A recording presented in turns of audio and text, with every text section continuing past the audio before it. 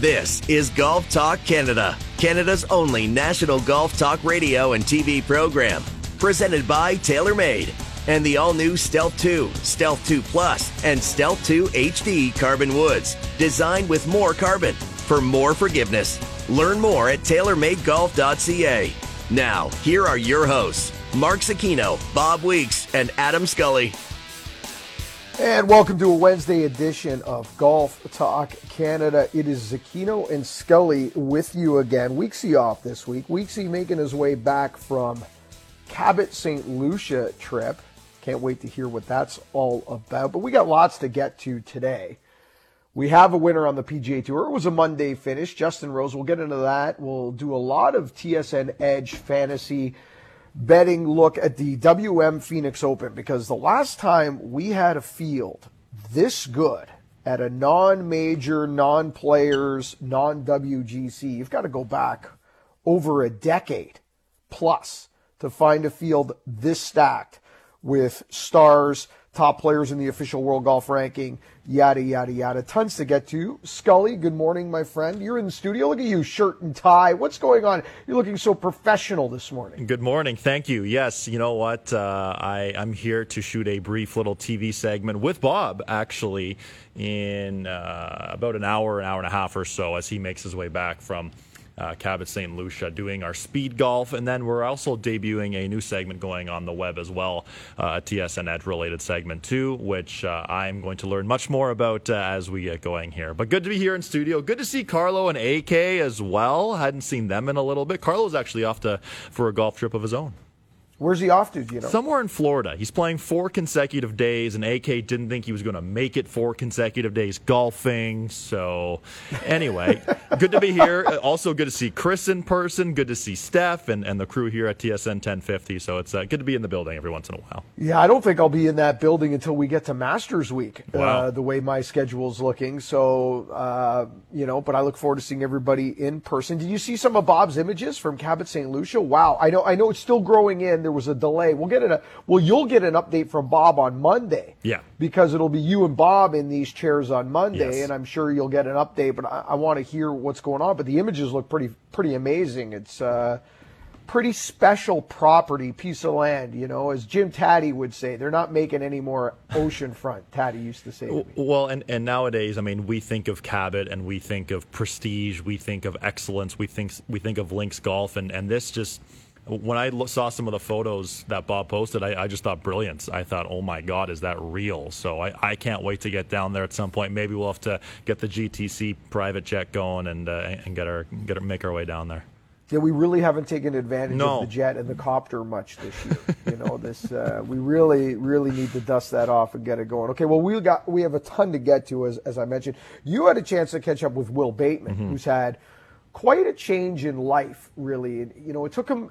It's interesting. Sometimes I think of professional golfers like bands, like rock bands, right? In a sense that, I remember an interview with the Black Crowes in the 90s, and it was like, you've got your entire life to make your first album because no one knows who you are and you don't have a hit, and then all of a sudden you're an overnight success with one top 10. But that overnight success is really 15 years, 20 years of grinding it out. And then all of a sudden everybody wants to know, when's the next hit coming? So you have your entire life to make one album, and then you've got 24 months to make your next success. Well, Will Bateman, who you had an opportunity to catch up with, which will run the interview in hour 2 today, you're a struggling golf professional for forever and a day. For most guys, not everybody's an overnight success, and some of these guys find success immediately out of college, et cetera, et cetera. That's not the norm. Many of these players are grinding out on mini tours, grinding out PGA Tour Canada. Will Bateman finally gets it done on PGA Tour Canada last year, and now is finding immediate success on the Korn Ferry Tour. So I'm looking forward to that interview. And did that come across to you, Adam? Like his journey, was he kind of like, wow, lots happened in the last 12 months. Yeah, and it was great to spend a lot of time with him and getting to know him a little more and talk about life not only on the golf course but off the golf course as a professional golfer. I mean, we see these guys on the PGA Tour going private jet to private jet, sure, staying in extravagant hotels, homes, etc. It's not that way for every player. So we talked a lot about his success both on and now growing off the golf course, learning so many things on and off the golf course. I'll read you one stat before we move on here on Will Bateman. From 2016 to 2021, he had one top 10 in 32 PGA Tour Canada starts. Last season, goes on, wins twice, PGA Tour Canada Player of the Year, Fortinet Cup champion, now on the Korn Ferry Tour, 2 T4 finishes in his first 3 starts. The future is bright for Will Bateman. And there you go. And that's proof in the pudding there. That 7-8 year window where he's got one top 10 and then bang, seems to happen. And now you got to keep it going. Yeah. When's the next hit coming? When's the next record coming? Well, he's doing that on the Korn Ferry Tour, but the goal is to grab one of those spots on the PGA Tour. We're going to talk a lot of WM Phoenix Open. We'll get to our Twitter poll question. We asked you, is it time to roll the ball back? Is it time for bifurcation in the world of golf? We'll get to that. But first, let's hit some news and some headlines. News and headlines are brought to you by Sandbagger Hard Seltzer. Sandbagger. Everybody knows one. So good to see Justin Rose, a winner again on the PGA Tour. It's been since 2019. Not only did he hold on to the victory, he played really brilliant golf coming home and really grabbed a hold of that golf tournament, never allowing anybody else to really have an opportunity to win. He's been working hard, multiple equipment changes, a blended bag this week. I think some really smart changes, both physically with golf swing moves, but also equipment moves. He says, listen, I got to make the game easier on myself. And very open, Adam, this week, too. Multiple quotes, multiple interviews given as to why he said no to live. Mm-hmm. And he's like, I'm 42 years old, and my goal is to play major championship golf and win majors. That was also always my dream as a kid. Number 2, to make it back to the Ryder Cup team. And I think one day aspirations to captain a Ryder Cup team. And number 3, to win championships that mean something. And even though that wasn't the greatest field, I think we can all be very honest that Pebble Beach field was pretty weak. That tournament has history. It has lineage. If you look at the names on the trophies that go back to the Bing Crosby clam bake, there are big legendary names on that trophy. That means something to Justin Rose. At this point in his life, he's playing the game for a different reason. He doesn't want to be a Niblick, Adam. He doesn't want to be a Niblick or a Range Goat or whatever some of those names are, which we'll get to shortly. But yeah, for Justin Rose, it was great to see, on Monday, that was a fun show for us too, because we got to preview the final 9 holes of a tournament, which we generally don't do given the when the PGA Tour does play. But for Rosie to go out, made a couple long birdies, one of 15 feet, one of 25 feet in his final 8 holes. He played some great golf down the stretch, disciplined golf down the stretch. We mentioned as well on Monday that putter grip change going from that saw to more of a conventional grip, or almost his thumbs facing each other. He's playing a lot of great golf. Now, you mentioned the Ryder Cup. He has to be so motivated to make that squad for sure, given all the guys who have now gone over to live. So a good win for Justin Rose. One of the good guys for sure. Yeah, definitely one of the good guys. I worked with him last year at a Morgan Stanley event at the Players Championship, and I just got word actually yesterday that I'll be working with him again this year at the Players Championship and Morgan Stanley event. So it'll be good to connect with him and find out what's going on in the head. And not a surprise to me, Scully, that the conventional grip, or more of a conventional grip, worked at Pebble Beach. Some of the slowest green speeds we've seen all year. Not just because we're at Pebble, but also because they were unable to get the mowers and the rollers due to conditioning. It was so wet. So those green speeds were running low. So the conventional trip, similar to what we saw with Morikawa at an Open Championship, when he went to a conventional grip, slower green speeds, some of those tentative pencil grips. It'll be curious and interesting to see as we get closer to Augusta and the greens start rolling at crazy speeds, if Justin Rose stays conventional, goes back to pencil, or uses a blend, which we've seen from Morikawa. Now, speaking of live golf, the team names were introduced. And we got, the Four Aces Golf Club. And according to Bubba Watson, everybody knows the Four Aces. I mean, that's Obviously. why he joined. Yeah. I mean, they just win everything. There's the cliques, the crusher. I just can't get. Listen, I don't want to get into the whole thing again. And then, people will hit us up on Twitter that, I got to get off my horse, yada, yada, yada. Listen, the marketing of this is horrible. I'm looking at this from a straight marketing standpoint. Who's going to care about the high flyers, the cliques, and the crushers? I mean, I don't get where they're going with this. But the biggest one, Adam, was, and I believe we have the audio on this. So before you and I get into it, the latest is the Range Goats. Now, the Range Goats used to go as the Nibliks, but Bubba Watson is the new captain of the Range Goats. He took a beating on social media. And let's run the audio now. Here's Bubba Watson. This is why he took a beating on social media. Hey guys, Bubba Watson here. Why Range Goats? Easy. I got to go to the range and practice for my team. Goat, golfers on a team. You're welcome. Now, Okay, Adam, wow. how, just when you think it can't get worse with some of the team concept, I mean, this is almost embarrassing. I think it's past embarrassing, personally. I mean, when you watch that video, he's very convincing when he's saying that. Like, it just doesn't seem like real life. I mean, and many people think GOATs now. I mean, given what LeBron James did last night as the NBA's now all-time leading scorer, you think GOAT, you think greatest of all time. Not golfers on a team. I mean, come on, Bubba. This is beyond sad now. Yeah, and listen, I don't mean to poke on Bubba. You've heard my Bubba rants in the past. Yes. We know Bubba has dealt with issues off the golf course, so good on him for addressing those and talking about them. So there's a lot of positives to see Bubba Watson in a good place. Okay, so no one's commenting on that. But when you're launching a new sports league, that in the hearings this week, it came out, they made zero revenue in 2022, and they spent close to $2 billion, or they're about to spend close to $2 billion this year, and over $1 billion last year.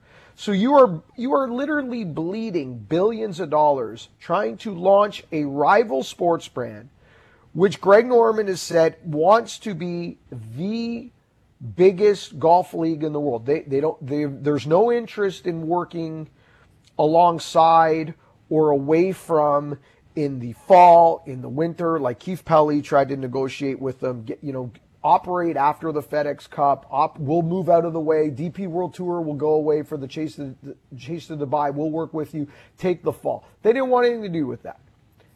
I mean, you only get one chance to make a first impression, Adam. I can't find anybody I'd be shocked if anybody listening to this show that truly cares about golf, that truly takes the game, the history, the championships, the game seriously, that cares about the Masters and can't wait for the Players' Championship in a few weeks. How can anybody be excited about the Range Goats and the Aces? I agree. I agree, and you think of some of the guys who did go to live and as fans of the PGA Tour, as guys who cover the PGA Tour. It's sad that we don't see as much of Dustin Johnson or Cameron Smith or characters like Brooks Koepka, like Bryson DeChambeau. Like him or hate him, like Patrick Reed, because he creates controversy. These people are interesting. It's too bad these guys aren't on the PGA Tour, but like you mentioned, there's no history right now with the team championship going down the stretch on the Live Series. But it's like we've said so many times on the show, it's a moving target, and things will continue to change. The fact they had zero revenue is really not surprising. All right, I want you to bring this up to Bob, if you can remember, on Monday, because I want your opinion and I want to get Bob's opinion. And I brought this up to Nick, our buddy Nick Orbich from TaylorMade, when we were in Carlsbad. And listen, I personally have a problem with where the money comes from for Live, but I also personally have a problem. I've been very transparent on this. I'm this guy everywhere. I don't think we should be buying our oil from that part of the world. I don't like the business we do with China. I'm not trying to make this a political thing, but that falls in line with kind of how I feel politically with everything. But I'm not trying to make that choice for other people, okay? So let's take that off the table and just look at this from a product standpoint, a quality of product, which we're talking about now with these team names. And they always go back to Formula One. We want to make it a Formula One type of team concept, da-da-da-da-da. The Range Goats and the Aces, they are so far off here. Here's my question to you, Adam, and I brought this up to Nick. Assuming you're going to take country off the table, okay, we're going to have it like an American team, an Australian team, because obviously geography in team sports works. That's why people care about Ryder Cup. It's why people care about, Olympics and things like that. Why Canadians get so patriotic when we're playing for a gold medal in hockey, right? Okay, so that's certainly part of it. But in Formula One, it's the car. It's Ferrari against Mercedes. Ford just announced that they're coming back after many, many, many years into Formula One. So there's pride and allegiance to the brand of the engine, to the expertise, to the technology and the team that goes in behind building the car, testing the car, the pit crew, yada, yada. If I take that concept and I apply it to golf, to me, it's Team TaylorMade, Team Callaway, Team Titleist, Team PXG. I think they're missing a huge opportunity here in a team concept. If I'm making the calls, if I was vice president of marketing for Live Golf, I would be putting Australian players under one team, under a brand, or separating the brands, really. Forget the nationalities. I'd be like, okay, who are our Callaway staff members here? You're a team. Who are our TaylorMade staff members? You're a team. And I mean, now you might get engagement because, as you well know, we have an allegiance to our brand. Our friends at TaylorMade, we think we play for the best team. We think we're ambassadors for the best product on the planet. You and I truly believe that. I mean, there's allegiance there, and we have listeners and viewers who feel the same. We have listeners and viewers that have allegiance to other teams. Do you think they're missing a boat there, an opportunity?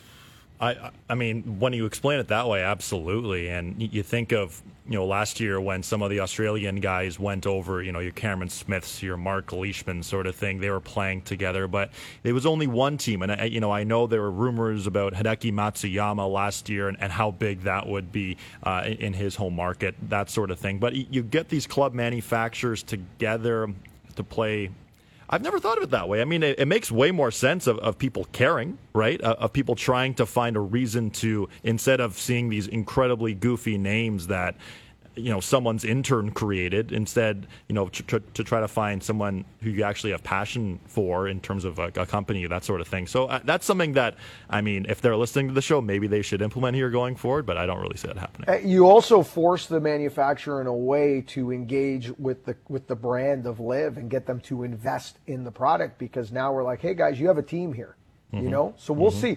We'll see. Maybe we'll throw that out on social media. I think that's an interesting topic. I think that one, because to put a bow on this, because we got to get moving here. We're running late again. To put a bow on this Range Goats, Bubba Watson, they took a beating yesterday on social media. An absolute beating on this. So maybe maybe that's next week's poll question. We'll throw that around off mic. On the other side, we're switch gears. WM Phoenix Open. We're going to hear from John Rahm. We're going to hear from Patrick Cantlay. It's the biggest party on the PGA Tour this week in Phoenix. It happens to be Super Bowl weekend in Phoenix as well. We'll get Adam's Super Bowl pick at the end of today's show. This is Golf Talk Canada. This segment of GTC was presented by TaylorMade and the all-new Stealth 2, Stealth 2 Plus, and Stealth 2 HD Carbon Woods. Designed with more carbon for more forgiveness. This is Golf Talk Canada, presented by TaylorMade. This segment of GTC is brought to you by JPSM Golf, offering Canada's largest selection of electric golf trolleys. Good for your score, good for your health. Visit jpsmgolf.com to find a trolley that fits your game. JPSM Golf, Canada's premier electric golf trolley specialist. Welcome back to Golf Talk Canada. It is Zucchino. It is Scully. It is the biggest party on the PGA Tour, but this year taking a whole new level. The WM Phoenix Open is happening Super Bowl weekend with the Super Bowl in Phoenix. This year, an elevated designated field event, which means the purse is through the roof and the best players in the world are there. Adam, this is the best quality field in terms of previous year's FedEx Cup, official World Golf ranking that we have seen outside of a major, a Players, or World Golf Championship event in over a decade on the PGA Tour. Pretty spectacular. You think of 18 of the top 20 in the official World Golf ranking. Say what you will say about the official World Golf ranking, but that is the ranking as we speak right now. It is what it is. So can't wait for this to get going. Looking forward to seeing, obviously the 16th hole is what it is in terms of shenanigans, in terms of wildness. We saw Sam Ryder with the hole-in-one. Last year we saw Harry Higgs go tarps off after making a birdie last year, which was something on that hole. But you know what? I love the closing stretch of that golf course through the 17th hole, a drivable par 4 with a very long, challenging green. And then the 18th hole, which is a very demanding tee shot. It's going to be a great week. Now, the betting favorite in terms of FanDuel is plus 700, Jon Rahm, 7-1, Rory McIlroy, plus 800, 8-1. I don't think anyone's going to argue at any point that those are clearly not the best two players in the world right now. We're going to do TSN edge picks later on in the show. And on the other side, we're going to do a little over par, under par with some of the big names in the world. Let's not touch those because I think those are almost no-brainers. You can't argue against them. You might not pick them, but hard to argue against them. Rahm went to school in Arizona. Very comfortable with desert golf and has been on property since Sunday, Monday this week, getting ready for this tournament. He likes the golf course. Let's hear from the favorite, Jon Rahm. Being in Arizona State, I'm plenty familiar with desert golf, so it's just a place that I'm comfortable on, right? It's also a course that at first glance it might seem easier than what the scoring usually is. With the scoring conditions getting as hard as they get on the weekend with the firm greens and fast, ball striking obviously is a premium, right? So I think that's always given me a chance to stay up there.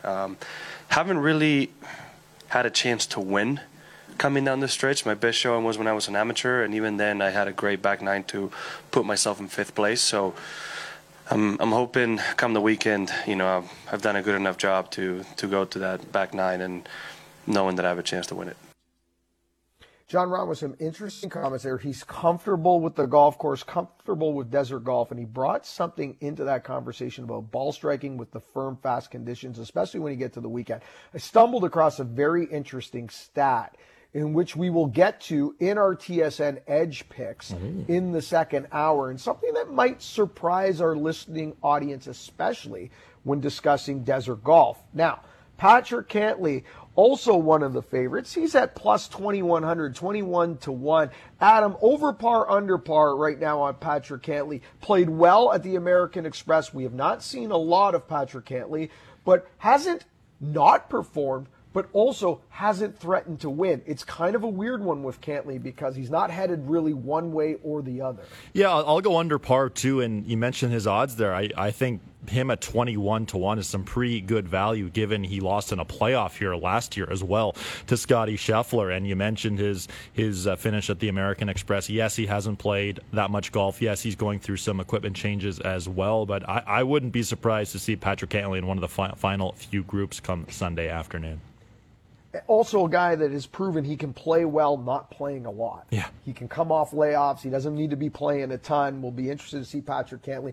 Cantlay spoke to the media about the party and the atmosphere that is the WM Phoenix Open. Let's hear from Patrick Cantlay. This week's a party for everyone except us, and we're at work, which is great. It'd be weird if every event was like this, but it's great that we have events like this, and there's so many people in the area that come out and support the event and have a good time and watch just a little golf. I feel good. Nice to come to a place that I've played well at before, and looking forward to Riv next week to close out the West Coast swing. I always enjoy the West Coast, and it's nice to be back here and hopefully have a good week. You kind of get the feeling that Cantlay's almost stalking. It is a slow grind, kind of trending in the right direction. And it's just a matter of, what week is he going to peak? What week is it all going to come together? He likes the West Coast swing. And we'll go, Adam, interesting part of the schedule, because designated field this week at the WM and designated again next week at Riviera, where we're getting rumors, Scully. Lots of rumors coming out for next week. could Tiger make his first start of the year next week at the tournament his foundation is attached to? Have to keep our eyes on that. Okay, on the other side, Adam and I, we're going to do a little over par, under par with some of the big names in the field and some of the odds at the WM Phoenix Open. Who do we like? Where's their value? Where are their players that maybe you should stay away from? This is Golf Talk Canada. This segment of GTC, presented by TaylorMade, was brought to you by JPSM Golf, offering Canada's largest selection of electric golf trolleys. Good for your score, good for your health.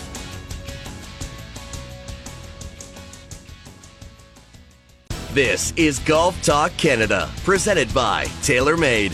This segment of GTC is brought to you by WeatherTech Canada, Canada's leader in automotive accessories. Visit weathertech.ca. Welcome back to Golf Talk Canada. Zucchino, Scully. Adam, speaking of Tiger Woods, we just kind of teased it on the other side that maybe he makes an appearance next week. He's going to be there regardless as the host of the event regarding his foundation attached to the Genesis at Riviera. Do you think he plays? We're hearing buzz, we're hearing rumors, but I mean, not really letting us into what's going on here.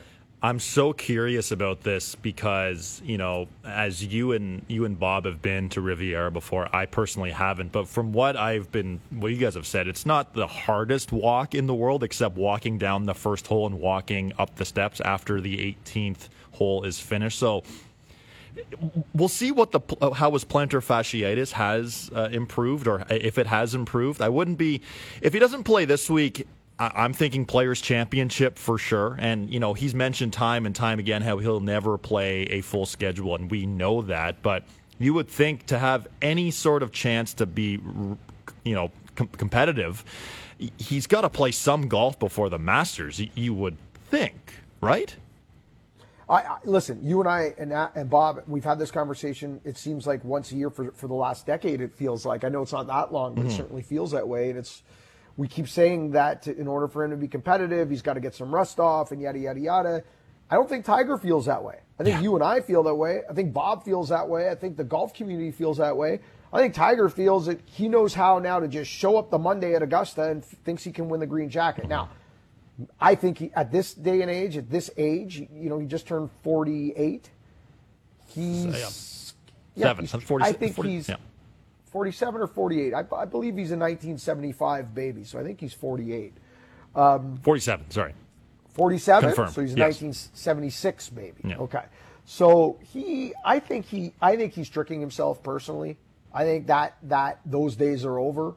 We're just going to show up. But listen, every time we've doubted Tiger, he's tricked us before. I'd love to see him play a couple tournaments. I'd like to see him make a cut. I'd love to see him make the cut. Amazingly, Riviera, we talked about this last week, never won on that golf course. I find that shocking. That is Hogan's Alley. That is a ball striker's golf course. It is a second shot golf course. It is the best iron players in the world that typically win at Riviera. Shocking that he never won there. Okay, let's play a little over par, under par, Adam. And I'm not going to give you softballs. I'm not giving you layups this time, okay? We're taking Rahm and Rory off the table because, I mean, right now to not like Rory Rahm, I'm not saying you need to pick them. I'm not saying you need to bet on them. I'm not saying you need Rory and Rahm on your fantasy team. But if you don't like Rory or Rahm, every time they put the ball on the ground at this moment in time, you need your head examined. So let's take them off the table. And let's start with Scotty Scheffler, the defending champion at plus 1,300. Hard not to like Scotty Scheffler. Hard not to cheer for Scotty Scheffler. Has not missed a cut this season on the PGA Tour. A tie for third at Mayakoba, a tie for seventh at Century, and a tie for 11th at the American Express. Scotty Scheffler playing well, however, not threatening to win. When he comes here as a defending champion, has he shown you enough with his history on this golf course to be under par, or are you over par? I'm pretty close to be sitting directly on the fence on this, but I will take under par for that because we have to do that for this segment. Come on. But I mean, Scotty Scheffler quietly has, like you mentioned, a very solid year so far. But what I am curious, though, about Scheffler is if and eventually when he does get in the mix on a Sunday afternoon, what kind of scar tissue, if any, will there be given what happened last year at the Tour Championship when Rory McIlroy came from behind to win the FedEx Cup? That's where I'm most curious about Scottie Scheffler. And yes, last season he had that stretch where he won 4 times in 42 days and had some other good finishes throughout the year, but could never win again. I'm under par on Scottie Scheffler, but it's more of a curiosity sort of thing on Scottie Scheffler. How about you? See, I'm with you. I'm not picking softballs here, Scully, because I know this was a tough one. It's a challenging one. Because of his recent play, like I said, he's played well. I agree with everything you said. I'm going to put him under par as well. Mm-hmm. But, like, if we were grading this, I put him, like, 1 under. Exactly. Maybe 2 under. He's not 10 deep. He's not double digits under par. He's 1 or 2 under.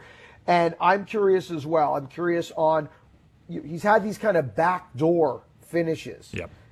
And those are different animals, backdoor finishes, because you don't deal with the microscope, the spotlight that you deal with when you're actually trying to win a golf tournament, close a tournament on Sunday. And the last time we saw him in that scenario, didn't turn out too well. Mm-hmm. Okay? So we will see how it goes, but I'm with you. I got him just slightly under par. We look at it the same way. Okay, Xander Schauffele, 14-1 at plus 1,400. Xander Schauffele, a tie for third at the American Express. Again, that was a 62, a backdoor Sunday. Okay, he's played well every time he's played, but a lot of backdoors for Xander. He backdoored a 65 on Sunday at the Zozo, a 62 at the American Express. At the Farmers, only 1 round in the 60s. He was one of the heavy favorites at the Farmers. He finished tied 13th. Xander Schauffele, this is a real tough one, especially, listen, if Xander Schauffele was plus 2,100, like a Patrick Cantlay, a plus 2,800, I'm like, wow, the value here on Xander Schauffele. But at plus 1,400 at 14-1, only 3 players on the board with lower odds than Xander. In terms of where he's playing, I got him 1 or 2 under, just like Scottie Scheffler. But in terms of the value in this bet, I got it over par. Interesting. Okay. For me, for Xander, I'm a little further under par, probably in the 6 or 7 under par range. Given just the past success he's had at this golf course, he was 1 shot out of a playoff last year. He was T3 the year previous as well. He's never finished outside the top 17 in this tournament, so he loves playing this course. I was very high on Xander going into last season, went on to win 3 times. I was very high on Xander going into the Century Tournament Champions, and then he withdrew. But now it does seem like he is good to go. He's back. He's playing well. He's healthy. So I think Xander is primed to have a good week. I think he's one of those guys too, Mark, who's motivated by these designated events, who wants to go out and win one of these, A, to beat a top field, and B, for the $3.6 million winning check. I don't disagree with anything you said. And again, I have him slightly under. I don't like the value here, but I do have him slightly under in terms of over par, under par, and just on how I like him in terms of the way he's playing. So we're both on the same side of par. I'm just not as deep as you are. I'll tell you the reason why I'm not as deep. I'm a big horses for courses guy, as you know. That comes into the equation quite a bit when I'm breaking down who I like, who I don't like. I'm not so sure horses for courses means as much this week because we've never seen a field like this at the WM Phoenix Open. So players with great history and finishes at this event doesn't mean they don't like the golf course. Obviously, they like the golf course. But they're playing against a field way stronger, dramatically stronger than they've ever seen at this event. So, I mean, if you were an 8th place against last year's field, is that a 17th place against this year's field? I don't know. We have to wait 4 days to see that shake out and that transpire. Let's do one more, Adam, because on the other side, we got to get to our Twitter poll question, and there were some really interesting results. Were there ever? Yeah. Oh my God, split. Our results in our Twitter poll question makes me believe that the golf community is going to do nothing anytime soon. Because if our Twitter poll results are a snapshot of how the world of golf is feeling on this, no one can decide on anything, is really what I've kind of gotten from that. But before we get to that, a guy that you and Bob were high on last week that I was not high on. Justin Thomas, plus 2,100 for Justin Thomas, coming off 2 back-to-back T25 finishes, only 2 rounds in the 60s in his last 8 rounds. I've got JT over par. I don't like him in this event. I don't like him right now. There's something going on.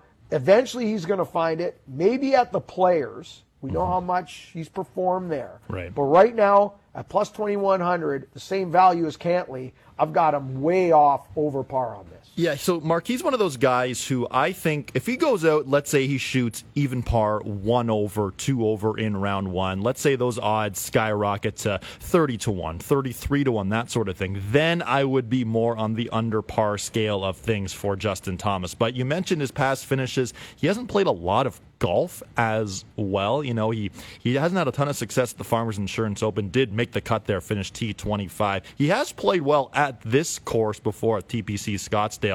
So again, kind of like Scottie Scheffler, I'm a little under par on him, but it's more if he was where his odds generally are at, you know, your 13, 14, 15 to 1, I would be very over par on him. But because there is a little more value, I think there is intrigue around that 21 to 1 number for Justin Thomas. All right, so you got JT under, I got JT over. Same split as last week. I'm still not on the JT train. We're kind of leaning in the same direction with everybody else. We'll see. We're going to do TSN Edge picks in the second hour. We'll see if any of these names pop up on our teams. Do you have Bob's picks as well I do. from Yep. this week, Adam? Yep. So we can go through those as well. That's great. We'll do that in hour 2. On the other side, we're going to get to our Twitter poll question. The question was, is it time to roll the golf ball back? Yes, no, or bifurcation, just for the pros. The results split across the board. We'll talk about it next. This is Golf Talk Canada. This segment of GTC, presented by TaylorMade, was brought to you by WeatherTech Canada, Canada's leader in automotive accessories. This is Golf Talk Canada, presented by TaylorMade. This segment of GTC is brought to you by Play Golf Myrtle Beach, home to 80 great courses, 60 miles of sandy shores, endless dining and entertainment. Visit playgolfmyrtlebeach.com to start planning your golf trip today. Welcome back to Golf Talk Canada. It is a Scully Zucchino edition of GTC. Bob is back with Adam on Monday. Yours truly not in the chair on Monday. We got it's a bit of a circus right now. Adam off to LA. I'm off to PGA Tour Live working my first event next week. So you'll hear me and see me on TSN Plus, which is kind of cool. Finally, our Canadian audience getting to engage with our coverage of PGA Tour Live. So they'll see a familiar face on that. And Bob on his way back from Cabot. So we are ships passing in the night at the moment. I find these Twitter poll results, Adam, so interesting. And I'm wondering if down the road we just don't do a deeper dive on this. Oh, totally. Maybe put an expert panel together. It's going to be hard to do because we need to find a dead week in the schedule to do it, which is the way the professional golf world is working right now. That's a tough one. But John Rahm made comments last week that he believes that rolling back the golf ball is not the play. That building these huge golf courses and making 520-yard par fours is not the play. That every time you threaten this and make the golf course 520-yard par fours, that you're playing into the pros' hands. You're saying they're just going to chase distance further.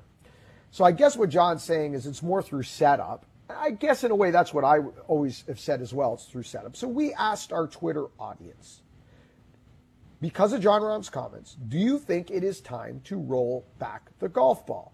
Yes, no, or only for professionals? Now, only for professionals opens up a whole other can of worms because you're saying you are for bifurcation. In other words, you are fine with the set of rules that apply to people who play recreationally and a set of rules that for people who play competitively, whether it is professional to PGA Tour level or maybe a high-level amateur level or a college sport level, yada, yada, yada, yada. Here are the results, Skulls. 31% say yes, roll the ball back. 31% say no, do not roll the ball back.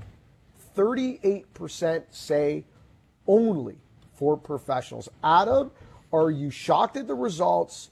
And did you take from this immediately what I took? The golf world can't agree on anything right now when it comes to the distance debate. Yeah, I agree. And, first of all, like you said, I think this is a topic that we should really dive deep into at some point when there is some time to actually do that. I don't really. I don't agree with the final result of only doing this for professionals, because it just doesn't, for me anyway, it doesn't make sense for, someone to be watching TV and seeing Rory McIlroy play a golf ball and then they're not able to go out and buy that same golf ball. That just doesn't make any sense to me personally. What do you think? Okay, well, time out now.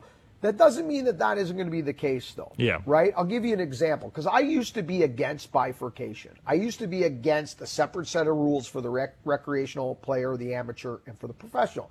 And as I've gotten older, I've changed my stance. I've listened more. I've done more reading. I've heard more opinion. And my position has changed on this, that I'm okay with bifurcation rules. It doesn't mean you can't buy that golf ball that Rory's playing and choose to play by those rules. It just allows you a secondary market. I'll give you an example. If you and I were going to play in a baseball game, in college baseball, they allow metal bats and graphite bats and synthetic bats at NCAA hardball. But in the professional game, those bats are outlawed. In Major League Baseball, you're only allowed to use wooden bats. Now, when you and I are out there playing in a baseball league or whatever it is, we're allowed to make the rules we want for ourselves. So we can allow composite bats, we can allow wooden bats. It's up to us. So you see where I'm going with this? All other sports, including hockey, 3-on-3 hockey leagues, shinny leagues, non-contact leagues. There's hockey leagues across Canada at all levels playing the sport of hockey in different ways than they play it at the NHL level, 3 minutes or 20 minutes stop time, full contact, yada, yada, yada, because they want to open the sport for recreation to different people. So I've changed my stance on this. So I'm not saying that Adam and Mark, you and I would play the same game we see on tour. But we're in the top 1% of the recreational players in the country. I'm thinking more for, that career 20 handicap that already can't carry the creek at 150 yards at his or her local. You know what I mean? So are you against bifurcation still? Are you against bifurcation because you don't think that game or that product would be available to you? Or are you against it because you just don't want you think golf, you look at it the way I used to look at it. The golf is special because we all play the same game. I'm more the latter there, because we all play the same game, and Rom went on in those comments talking about how golf courses, you're going to have to see a lot of 530-yard par fours and see guys built like J.J. Watt. And I don't know. I think that's part of the cool part of golf is how it has evolved and how you do hit it a lot farther now with technology, with the golf ball, with the clubs we have now, with the fitness and advancements and all that stuff. So it's certainly a moving target, though. It's something that I'll have to ask Bob on Monday's show too, and get his opinion, because he's someone who's covered this game for such a long time and has seen how much the game has evolved throughout his time. I'll bring up two things here, Adam, before we go to break and close on this. In recent news, as recent as yesterday, on the heels of this comments and on the heels of our Twitter poll question, Tiger Woods announced that his design firm is building a golf course in Utah, and it will tip out over 8,000 yards. Yeah. So to John Rahm's point, he's building a golf course over 8,000 yards. As you know, I've played our friends in French Lick, the Dye course. That course is over 8,100 yards. So the future of golf is already showing us that they're building golf courses over 8,000 yards, and we're probably within a couple of years, and I said this 2 years ago to you, we're probably a couple of years away from us having a major championship over 8,000 yards. Okay, so totally. I mean, we're going. The other part of this is, if we were to scale back the golf ball, and if we were going to dial it back, we dial it back across the board. Well, guess what that means? The distance advantage hasn't changed. The longest players in the world are still the longest players in the world. So if you're Rory McIlroy and you fly the golf ball 330, and the average guy on the PGA Tour flies the golf ball 290, and there's a 40-yard difference between the way you fly it and the way that the average guy flies it, and you dial the golf ball back 10%, and now you're flying the golf ball 310, okay? Well, what happened to the guy at 290? Exactly. He ain't flying at 290 anymore. The guy flying at 290 is now flying at 260, 270. That separation, that gap hasn't changed. Mm-hmm. You haven't taken the advantage away, okay, from the Rorys of the world. I mean, this is, I don't know. It doesn't make sense to me. Yeah, it's the same thing too. If a guy hits or someone hits a 7-iron 180 yards, now it's going to go 165. But it's still, if that person hits if another player hits 7-iron 170, that's going to go 155. So it's all sort of, there's so much wiggle room. It's all relative. Exactly. The advantage is still the advantage. Yeah. The better athletes, the stronger players, the higher clubhead speeds will still always have the advantage. You're not going to take that away, nor should you. It's okay. Yep. It's okay. It's part of the game.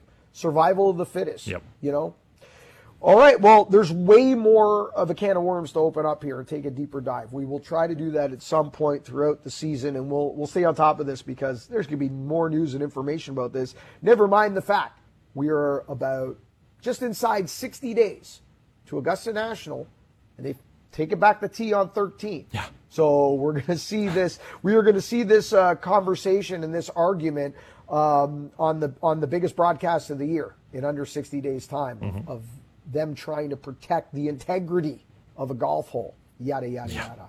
On the other side, Will Bateman, Canadian tour player on the Korn Ferry Tour. He was on the show multiple times last year when he won PGA Tour Canada. He got the graduation to the Korn Ferry Tour, and he is playing quite well. Adam had a chance to catch up with him. We'll do it on the other side. This is Golf Talk Canada. This segment of GTC, presented by TaylorMade, was brought to you by Play Golf Myrtle Beach, the golf capital of the world. Thank you for listening to Hour 1 of GTC. Don't forget to follow us on Twitter and Instagram at Golf Talk Canada. For show archives, podcasts, and all things GTC, visit golftalkcanada.com. And don't miss Golf Talk Canada Television weekly on the TSN Television Network.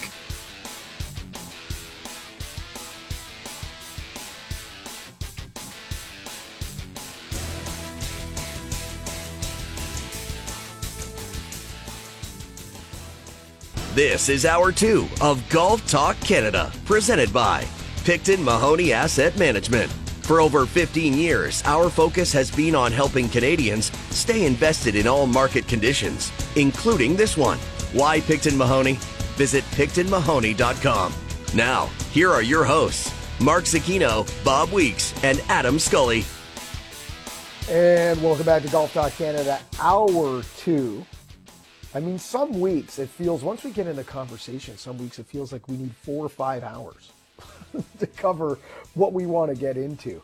I mean, this distance debate is not going to go away. And like I mentioned to Adam in the previous segment, and when we get to Augusta National and we see that tee pulled back on the 13th hole, depending on conditions too, when we get to Augusta, we'll see, do you like the hole longer? Are they protecting par? Are they taking the excitement out of the hole? Does the ball need to be rolled back? I'm sure Jack Nicklaus will be interviewed that week. He'll get comments on it. He's been the face of the movement, really, to roll the golf ball back. Jack's been so open about peeling it back and how he thinks they need to do it. I'm more hey, let's change it during setup. And a lot of you who hit us up on social media kind of agreed with me and said, listen, just grow the rough, bring in the fairways, tuck the pins. You can protect par. We've seen you do it. You don't need 7,800. You don't need 8,000. 7,000 yards with a smart setup that makes the golf pro kind of play the hole from green to tee, keeps par in check, protects the hole, protects 72, protects 70, whatever it is. That's the other thing, too. Some of you also mentioned get away from par 72. Week in and week out on the PGA Tour, we see a lot of par 72 golf course. And a lot of this is people fixated with the score. I get tweeted a lot. We get tweeted a lot on Golf Talk Canada that you're sick and tired of 20 under, 24 under, 26 under. So you're fixated on that number for some reason or other. I'm not sure why, but you are. Well, part of the solution here is stop playing par 72. Each week on the PGA Tour is very, very, very easy to do what the USGA does on an annual basis. Find 2 par 5s on a golf course where the members play them as par 5s and play them as par 4s. Play them as 520-yard par 4s. Move a tee deck up if you have to. and turn it into a par 70, and all of a sudden that 21 under is now 11 under or 12 under or 13 under. Solution right there. But week in, week out on the PGA Tour, we still play a lot of par 72 golf courses. Anyway, this is a huge can of worms and a much deeper conversation, and we will try to pick it up later on in the season. In hour two, we've got to take a look at Canadians this week on the PGA Tour because we have 6 of them in the field at the WM Phoenix Open. 6 Canadians playing this week. And this is not, again, this is a designated event. This is the strongest field we have seen all season on the PGA Tour. And outside of the Players' Championship and the majors, this will be one of the strongest fields you will see all year alongside the Genesis, the Arnold Palmer, and these designated events. So to have 6 Canadians in the field says not only a great deal about the quality of our players on the PGA Tour, but how far our program has come to get 6 of these players in the field at the WM. Well done to Golf Canada. Well done to Team Canada. And we'll take a look at them coming up in the next segment. Young Adam had an opportunity to speak with Will Bateman. Will Bateman was on Golf Talk Canada a few times last year because he had such a successful season as a winner on PGA Tour Canada. He got the promotion to the Korn Ferry Tour. So this year, making the jump to the Korn Ferry, and he's already playing well with multiple top 5 finishes, taking the momentum from PGA Tour Canada and bringing it with him to the Korn Ferry Tour. Adam had an opportunity to go one-on-one with Will Bateman. Okay, reigning Fortinet Cup champion and PGA Tour Canada Player of the Year, Will Bateman now joins us. Will, welcome back to GTC. Thanks for having me. Absolutely. Okay, so 3 Korn Ferry Tour starts so far, 2 T4 finishes already. How about that start? What have been some of the major reasons for your early success? I think just, my mental game's been pretty strong this year for the most part so far.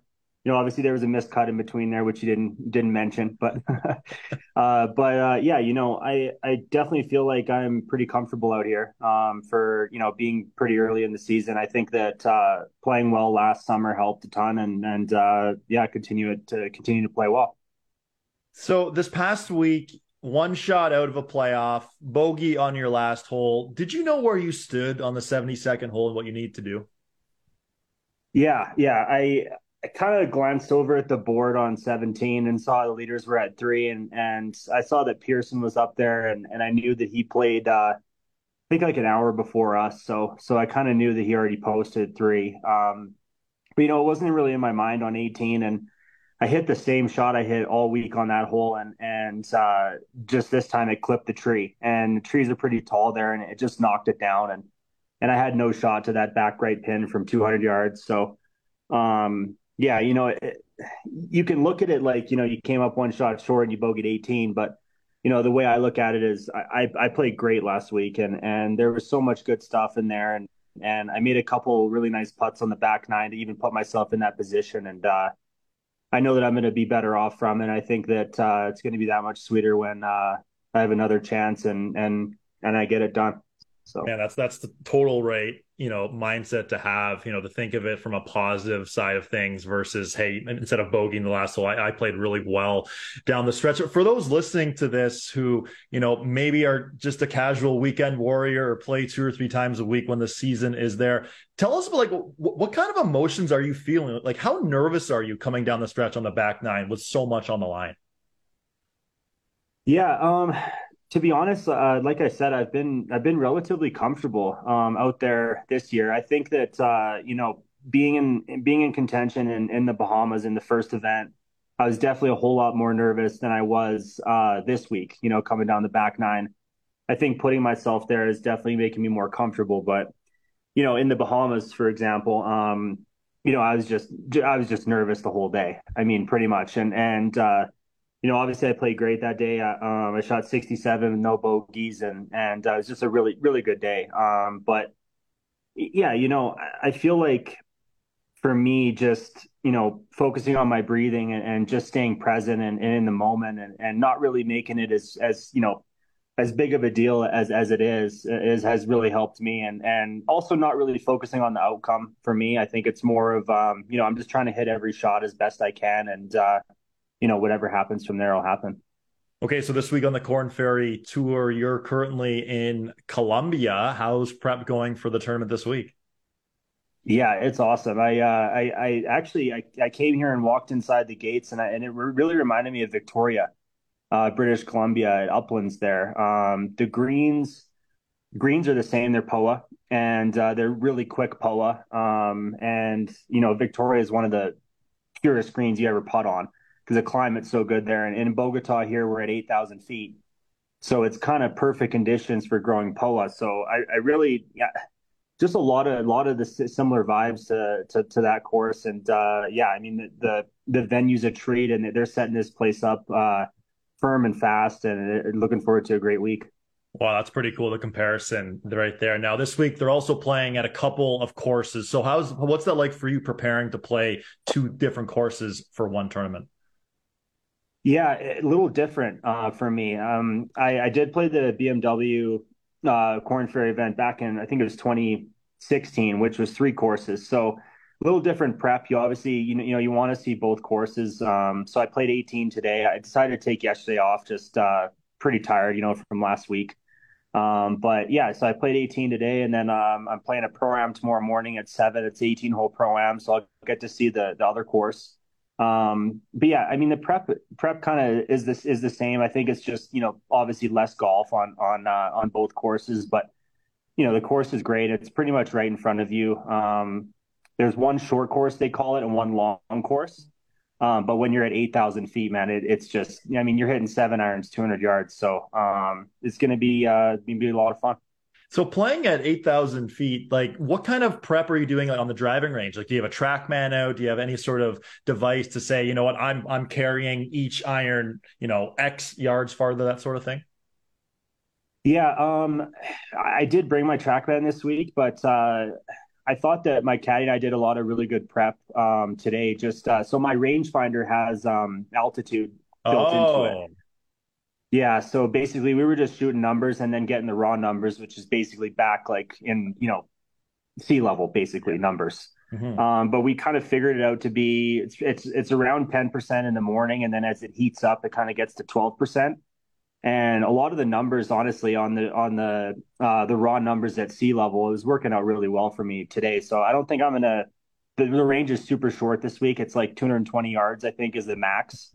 So I mean, you can't really hit much other than like probably max hit like 5 or 4 irons out there. Yeah. But yeah, I felt like we did some good prep there, and yeah, greens are good too. So.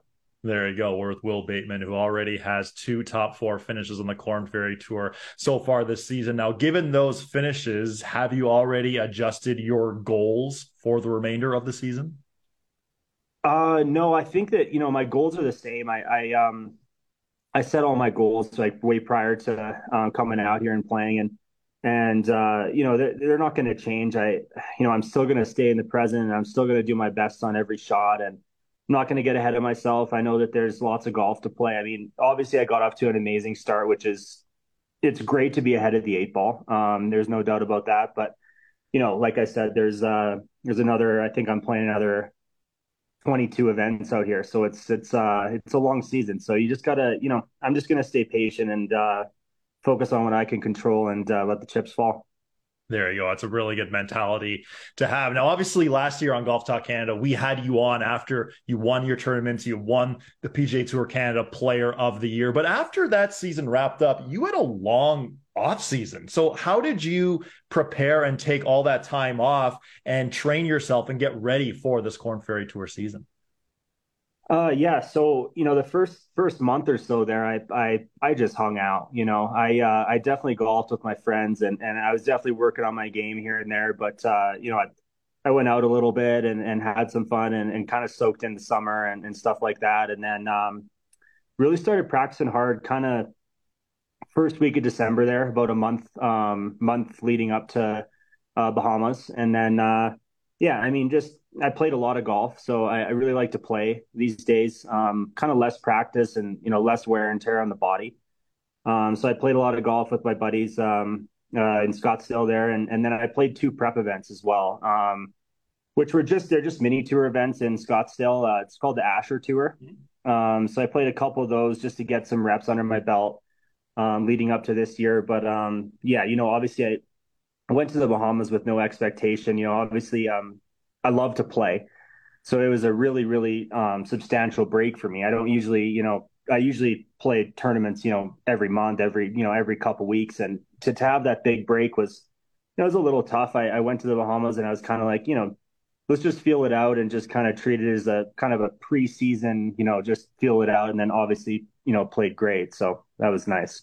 Yeah, was it ever? And, part of having so much time off and having time to reassess, obviously, is, whether you're making changes to your swing, making changes to your body. And this day and age, fitness and golf is obviously so crucial. How important was fitness during your off season? And is it now on a weekly basis, whether you're continuing to strengthen or maintain what you currently have? Yeah, I owe a lot to Greg McLean at Premier Fitness Systems. So I met him in 2019. I kind of was injured there for a good couple of years from 2017 to 2019. Just some back issues and I'd go play golf and I'd be in pain kind of after the round. But meeting him was big just because he's strengthened some things in my body and he's also got me a whole lot more mobile. Which has been great. And then, he's definitely set up a really good program for me prior to all my rounds. So I do the same thing basically to warm up every round, which has been great. I never used to do that kind of as a kid. As a kid, you go out there and go hit some balls and you're ready to go type of thing. And, I'm getting older. So that was good. And then, on the road, something that's changed the last little bit is just yoga. I've been kind of doing a bunch of yoga lately. And throughout the weeks, I'm kind of doing more yoga and just some prep just to, just keep the body mobile and I'm a little bit more flexible in my hips, as well. I'm doing a lot of hip stuff, with the yoga I'm doing. So I think that's helping me out too. Awesome. Yeah. I mean, obviously the physical strain of what you're doing is so important, but you mentioned this earlier, the mental side of things, your breathing. I understand you do have a mental coach. Tell us about your relationship with Dr. Deborah Graham and how you guys connected and how vital that has been for you. Yeah.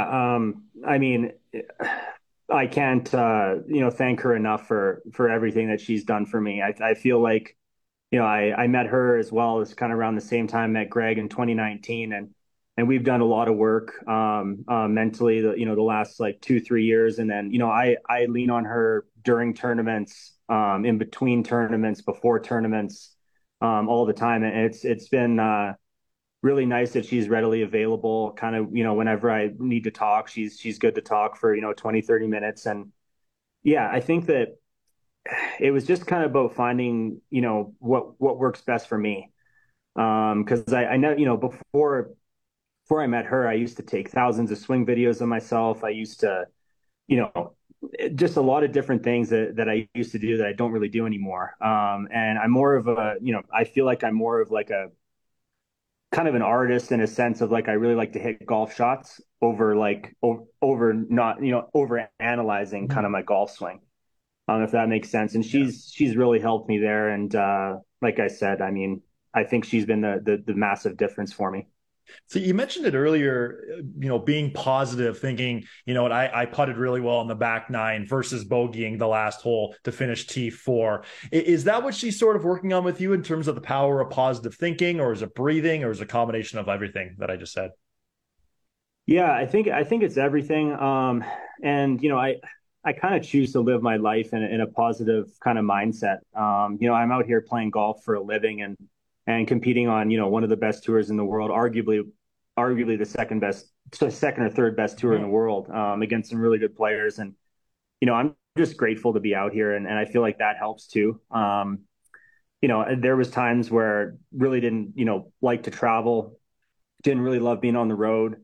And, even coming down here this week, I'm like, I love being on the road, and I really do enjoy the competitiveness of this tour. And, anywhere you play, it's just kind of, this is what I love to do. So I think it's it's been huge too. A couple quick ones before you let you go. You mentioned traveling there. You're in Colombia right now. So are you, slowly but surely getting into a routine of, you go get your practice round in, you get your yoga in, your stretch, whatever, and then sort of figure out the rest of your day to get more comfortable because you are traveling. I would assume you're alone, or do you have people traveling with you as well? Yeah, well, the first couple weeks I was traveling with my buddy Jeremy Paul and Pat Flavin. Yeah. Which has been good. We're really good friends in Scottsdale, so it's nice to have buddies on the road. And then for these two events, those guys were traveling together, so my mom ended up coming down. Nice. For these two, and she likes to travel, and yeah, it's just been nice to just to have someone there, especially when you're in these South American countries. It's good to have someone there. So. Yeah, and a feeling of comfort there, especially having mom there. That's awesome, man. Okay, last one before you let you go. Obviously, I mentioned earlier, we had you on a couple times last year when you won on PGA Tour Canada Player of the Year. Given everything that happened last year, how thankful are you for PGA Tour Canada and your time you spent on that tour? Yeah, I really feel like, I played a lot of events on that tour, and it really helped me learn how to travel and really be on the road. And those are world-class events as well. And I feel like they did such a good job this year with lots of different courses and a lot of different challenges out there. And then, obviously getting to the Tour Championship, that really felt like a really, really good tour event. They set it up super well, and crowds came out, and the course was set up really hard. And yeah, I just feel like, I'm very grateful for all those guys that have helped out to make that tour what it is today. And yeah, I owe a lot to them to be here today. Well, it's been a great start to your Korn Ferry Tour career. Thanks for your time today. And we'll have to have you on later this year. Not if you win, but when you win. Thanks for your time. Thanks so much, Adam. Great stuff there by Adam and Will Bateman. We'll have to keep our eye on Will, and I'm with Adam. I think it's just a matter of time before he finds a winner's circle again. It amazes me at every level the size of the team now. You've got yoga instructor, you've got sports psychologist, you've got this, you got that, but strength of the team, putting the pieces in place to get it to the next level, we'll keep our eye on. Will, on the other side, we've got 6 Canadians in the field at the WM Phoenix Open. Also, the hearings are going on this week between the DP World Tour and the LIV Golf Series, and 2 players have been called on behalf of LIV to testify in these hearings. We'll jump into that on the other side. This is Golf Talk Canada. This segment of GTC was presented by Picton Mahoney Asset Management. For over 15 years, our focus has been on helping Canadians stay invested in all market conditions, including this one.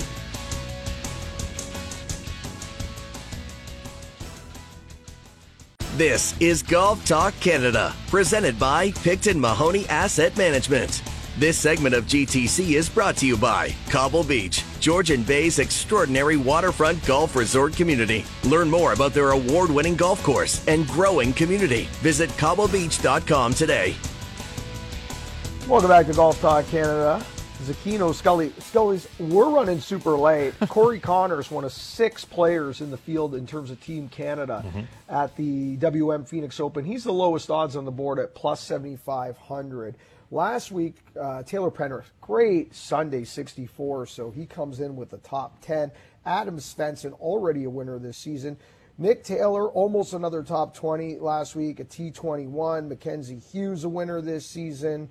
Adam Hadwin playing well again. I mean, Team Canada in a good shape, all 6 of them. If you have to give me one Canadian who you think has the best chance to win this week, who you going? I mean, we haven't seen Mackenzie Hughes in a little bit, but I'm going with Mac Hughes. He's won already this season on the PGA Tour back in the fall portion of the schedule. He's another guy who's very motivated, I think, and we saw that from his victory in the fall. He's still doing that speed training. I know that was a hot topic in hour 1 and will continue to be, but I think Mac is primed for a good week. And you mentioned the odds there, too, and we're seeing some scary long odds for Mackenzie Hughes, 230 to 1, and he's won this season on the PGA Tour. He's in the top 10 in the FedEx Cup standings.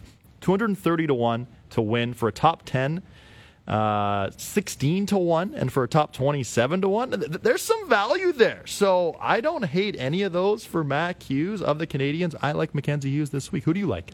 Yeah, it's interesting.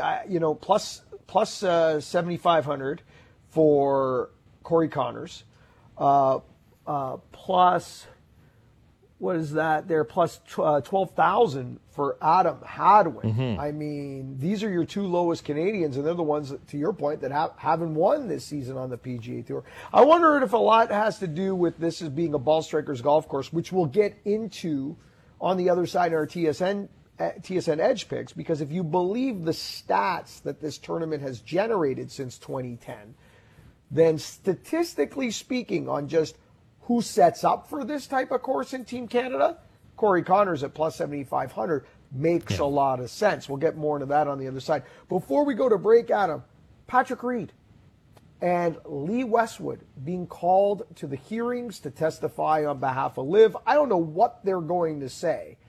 I mean, I find this entire thing so confusing, these hearings. The rules were in place before they went to LIV. You made your choice. You went. I don't understand I really don't understand what's going on here. But the more I read about European law and when it comes to the workplace and individual contractors, independent contractors, the more I start to think that the DP World Tour is going to lose this hearing. But it ends up being Westwood and Reed as the poster children for this in Europe. That's just fascinating to think of those two. And Westwood has been very vocal, especially last year, talking about LIV and how people should be, not talking poorly about them. And at the Open Championship, he was in the mix there very briefly. But anyway, that's just bizarre to think of, really. No, and it just continues to go. And again, just you made your choice. You knew what the rules were. I don't get it. The rules were not changed after you left. Mm-hmm. The rule, this is not reactionary. Maybe a lot of the reinforcement of it, and there have been some reactionary things, but you knew when you took the bag of dough what you were giving up when you took the bag of dough. Life has consequences. Yeah. That's it. It's not perfect. People have choice. I'm all for choice. I'm all for freedom of choice. I'm all for the individual taking responsibility for their choices as well. Full stop, end the story. On the other side, TSN Edge, where are we going? We'll start with Bob's picks. And then Adam and I will go back and forth, up and down the ladder on who we like and why. And I will tell you right now, I will apologize in advance to our listening audience. I have taken the most low-hanging fruit in the history of TSN Edge picks, but there's a reason for it. We'll do it on the other side. This is Golf Talk Canada. This segment of GTC, presented by Picton Mahoney Asset Management, was brought to you by Cobble Beach, Georgian Bay's extraordinary waterfront golf resort community. This is Golf Talk Canada, presented by Picton Mahoney Asset Management. This segment of GTC is brought to you by Cadillac. Experience Cadillac. Join one of our agents for a personalized virtual live tour of Cadillac SUVs, sedans, and EVs. Book your tour at cadillac.ca/live. Welcome back to Golf Talk Canada. Well, over the last few weeks, you've heard a lot of whining about how hard it is to handicap weak fields. That argument is done this week. The Waste Management Phoenix Open. It is the best field outside of a major, a Players, and a WGC in over a decade on the PGA Tour. We've got some of the best players in the world coming into this event, all playing well at the same time. TSN Edge, your home for all your fantasy needs in the world of golf, including the PGA Tour. We do it each week. Adam, let's jump into our TSN Edge picks. Let's start with Bob. Mm-hmm. Bob, not with us this week. He gave you his picks in advance. Where did Bob go and why? Yeah, so Bob, so we should say we all have 3 victories so far this season, but someone of the 3 of us is at 400 under par, and someone's leading. That is you, my friend. You are leading. You are the champ right now, the reigning champion as well. Okay, so as for Bob. Back-to-back years, I should say. Not a big deal. Not that anyone's paying. Going for the three-peat. Yeah. If I go for the three-peat, I got to send Pat Riley a check. He owns that. Anyways, okay, Bob this week, his first pick is Xander Schauffele, 14-1 for Xander Schauffele. We mentioned it in segment 1. The guy's playing some good golf coming in. He seems healthy. He's played well at this course before. His first pick is Xander Schauffele. His second pick is Hideki Matsuyama at 29-1. This is a guy who has won twice at this golf course before. So you always say horses for courses. This guy has that and then some. And his value play, it's a good one too. Another guy who's, in that group of players looking for that first PGA Tour victory, and he played well here last year too. One shot out of the playoff. That's Sahith Theegala at 45-1. I love Theegala as a value play this week. Unfortunately, we only get 3 picks, but if we were assembling a team of who you like to win and where you like the value, if we were just doing a value play across the board and you gave me 3 value play picks, I think I'd have a hard time keeping Theegala off the team this week. I love the horses for courses play with Hideki Matsuyama, although, again, this week, going to be interesting to see how much the horses for courses comes back now that this field is as strong or stronger than we've ever seen in the history of this event. In fact, I'll go on record. It is hands down the strongest field, top to bottom, we have ever seen at the WM Phoenix Open. I have no value this week at all, Adam. I have 0 value on my team. I went with the lowest hanging fruit of all time. Let's go back and forth, you and I here. I'll start with my first pick, and I'm going Jon Rahm. He played college golf in the desert. He knows this golf course very well. Rahm has 4 wins in his last 8 starts worldwide.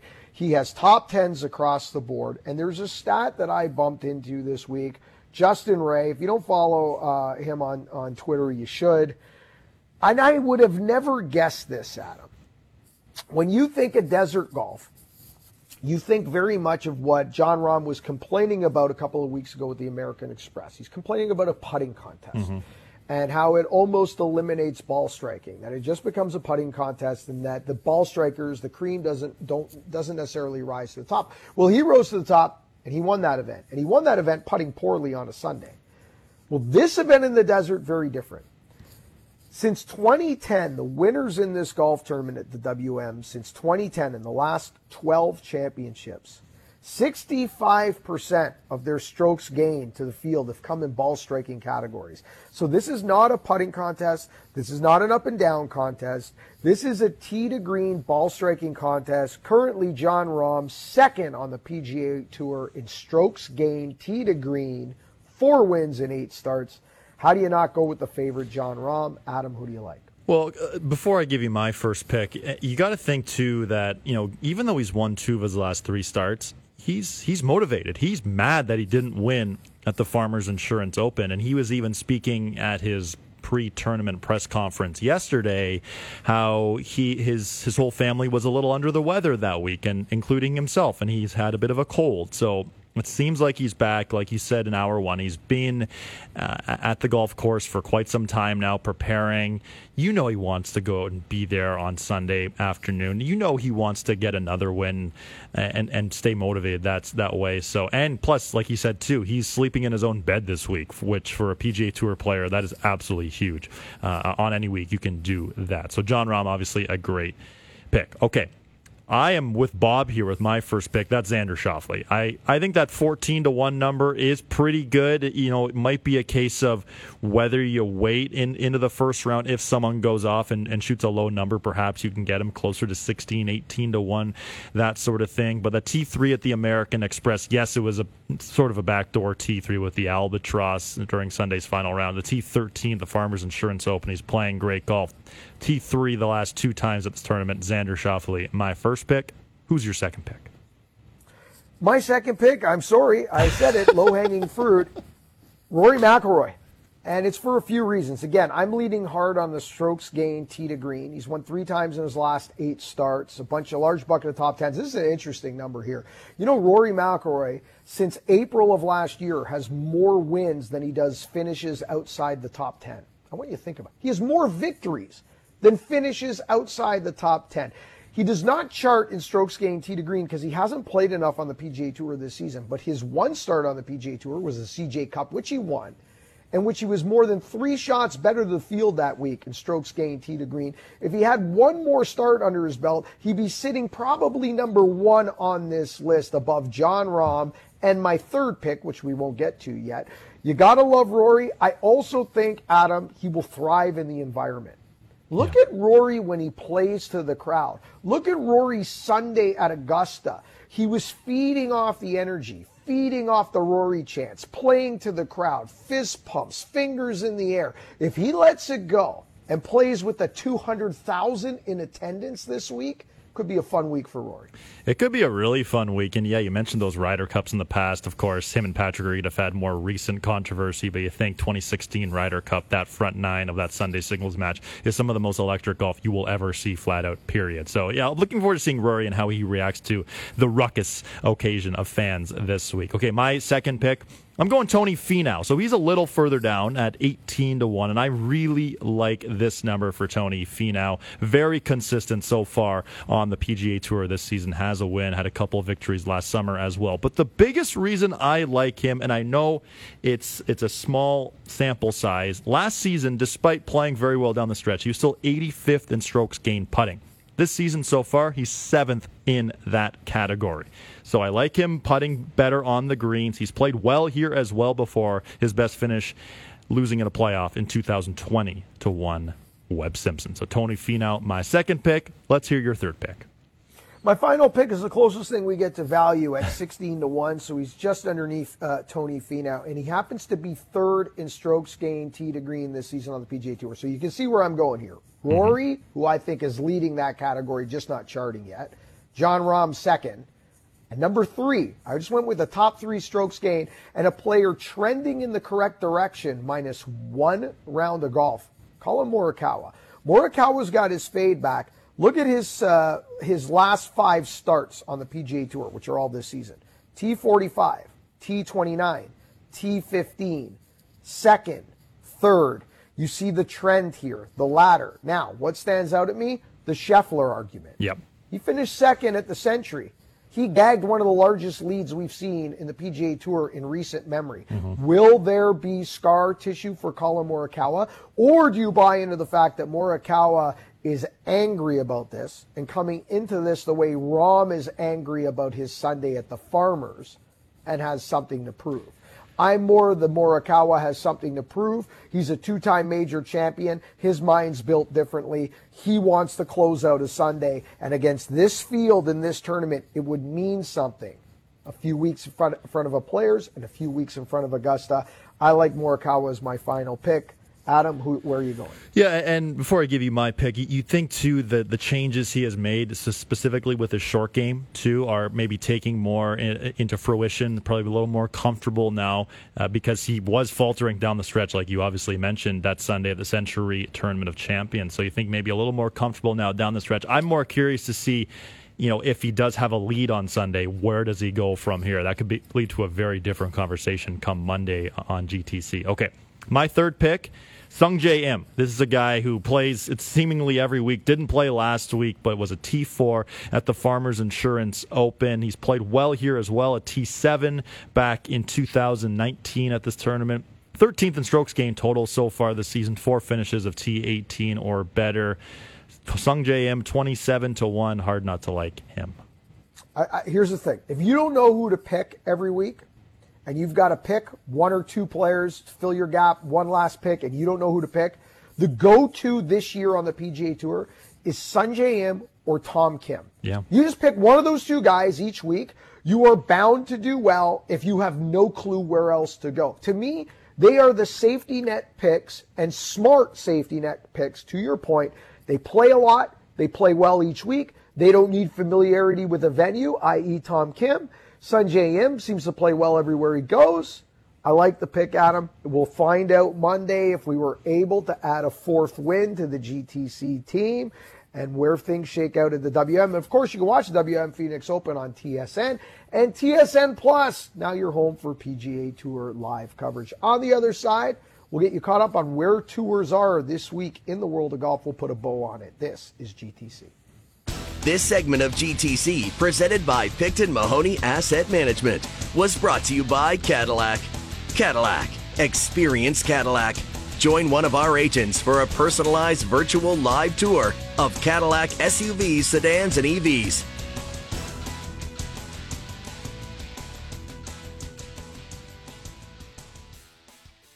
This is Golf Talk Canada, presented by Picton Mahoney Asset Management. This segment of GTC is brought to you by Adidas Golf and the Tour 360 22. Tour 360 22 sits on the feet you wear last, serving as the foundation for the Tour 360 fit, while the Spike More traction system will help golfers stay locked in. Visit adidas.ca/golf. Welcome back to Golf Talk Canada. Let's take a quick peek around the world of golf to see where tours are landing in this first week of Feb. Brought to you by Bushnell Golf, bushnellgolf.com, your leader in rangefinder technology. Visit bushnellgolf.com. The DP World Tour, they're in Singapore for the Singapore Classic. There are some recognizable names in the field. Keep in mind, with the designated event happening on the PGA Tour, a lot of the big European Tour stars, or European stars in general, are obviously playing this week on the PGA Tour. But a few names recognizable. Eddie Pepperell in the field here. I'm scrolling down here to find Rafa Cabrera Bello in the field. Nicholas Colsaert's in the field. So a few recognizable names playing in Singapore for the Singapore Classic. You heard the interview earlier in the show, Will Bateman alongside Adam Scully, the Korn Ferry Tour. That's because Will Bateman getting ready to play in Colombia, the Ostera Golf Championship presented by MasterCard. They're at the Country Club de Bogota in Colombia, so we'll keep our eye on the Korn Ferry Tour. Maybe a Canadian win coming soon on the Korn Ferry Tour. And 6 Canadians in the field. The WM Phoenix Open, it all starts tomorrow. It is the strongest event of the year so far on the PGA Tour. All the big names. Should be a spectacular week. Adam, going to be hyped up. You've got the Coliseum hole, which is the craziest hole in golf, surrounded by 25,000 people surrounding one hole. They've enclosed more grandstands, around 17 in recent years, the drivable par 4. The 16, the risk-reward par 5. Of course, 18 is always ruckus. You've got the Super Bowl in town, the Eagles against the Chiefs. It could be the craziest 4 days of the year on the PGA Tour. It has come that time in the show. We asked you your predictions at the Phoenix Open. I need a Super Bowl prediction. I have no horse left in the race. My heart was broken last week, or 2 weeks ago, I should say, when a bad call went against the Niners in the first drive of the game. 7 points that should have never gone up on a drop 4th and 6. And then the next series, Purdy's gone for the entire game. The game was over. The one thing I should say is this. Maybe the Eagles looked a lot better than what they did. The Niners, with no quarterback and their defense on the field for an entire half, an exhausted defense, kept that game 7-7 for way longer than they should. The Eagles did not take control of that game well into the third quarter. That game should have been over in the second quarter. It never happened. So are the Eagles as good as we think they are? Is Mahomes healthy enough to do what Mahomes should do? Where are you going with the Super Bowl? Yeah, the Eagles' schedule hasn't been all that strong. It's been pretty weak throughout the year. And yes, they've had this great record, but have they really been that impressive given the schedule? I mean, not so much, in my opinion, anyway. And you mentioned Patrick Mahomes. The extra time to rest that high ankle sprain. I can't imagine how painful that is running around, but you tape it up, you do whatever you have to do. You're still moving around okay 2 weeks ago. Took that late hit against the Bengals, which of course led to their victory, the winning field goal. And, it seems like Travis Kelce, he had those back spasms before the game, but he was totally fine too. So I like the Chiefs. How about you, Mark? I'm with you. I'm going Chiefs as well, and I'm going for the same reasons. No disrespect to the Philadelphia Eagles. They were the number 1 seed in the NFC for pretty much the majority of the year because they were undefeated for so long. I think the schedule was pretty soft, which is weird playing in that division. Now, I know they lost to the Cowboys, but I know they were really injured late in the season when they lost to the Cowboys at home. We saw the Cowboys' true colors when they went into San Fran to play a healthy San Fran. I think this all comes down to the health of Patrick Mahomes. Yep. If Mahomes is feeling remotely close to healthy or better than he did last week, and the 2 weeks have helped him, I think the Chiefs win. I think it's going to be high scoring, Adam, and I think it's going to be a close game. I agree. But I'm pulling for Mahomes. I think when healthy, he's the best player in football, so we're both on the Chiefs. Enjoy the Super Bowl, Adam. Enjoy your week. Thank you. I'll talk to you guys next week from the road. You and Bob in this chair for Monday. Yep. TSN, your home for all golf, including the Phoenix Open. We got TSN with the regular broadcast, PGA Tour Live now on TSN Plus. Adam, you have a great week. We'll talk to you Monday. We're back Monday and Wednesday next week. Remember, first good decision in the golf course, it always starts in the closet. Thank you so much for listening. This segment of GTC, presented by Picton Mahoney Asset Management, was brought to you by Adidas Golf and the Tour 360 22.